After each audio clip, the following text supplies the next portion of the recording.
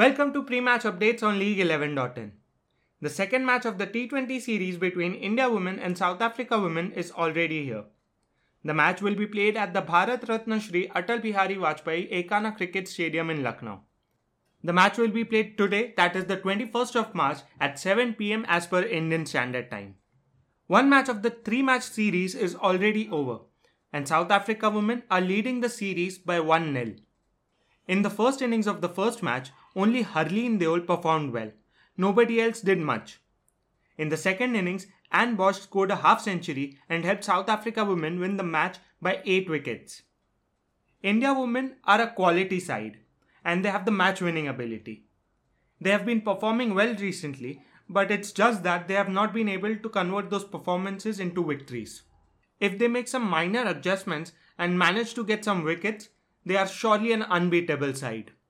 India needs to make a comeback in the next match and win it. If they don't, they will lose the T20 series as well. And we don't want to see that.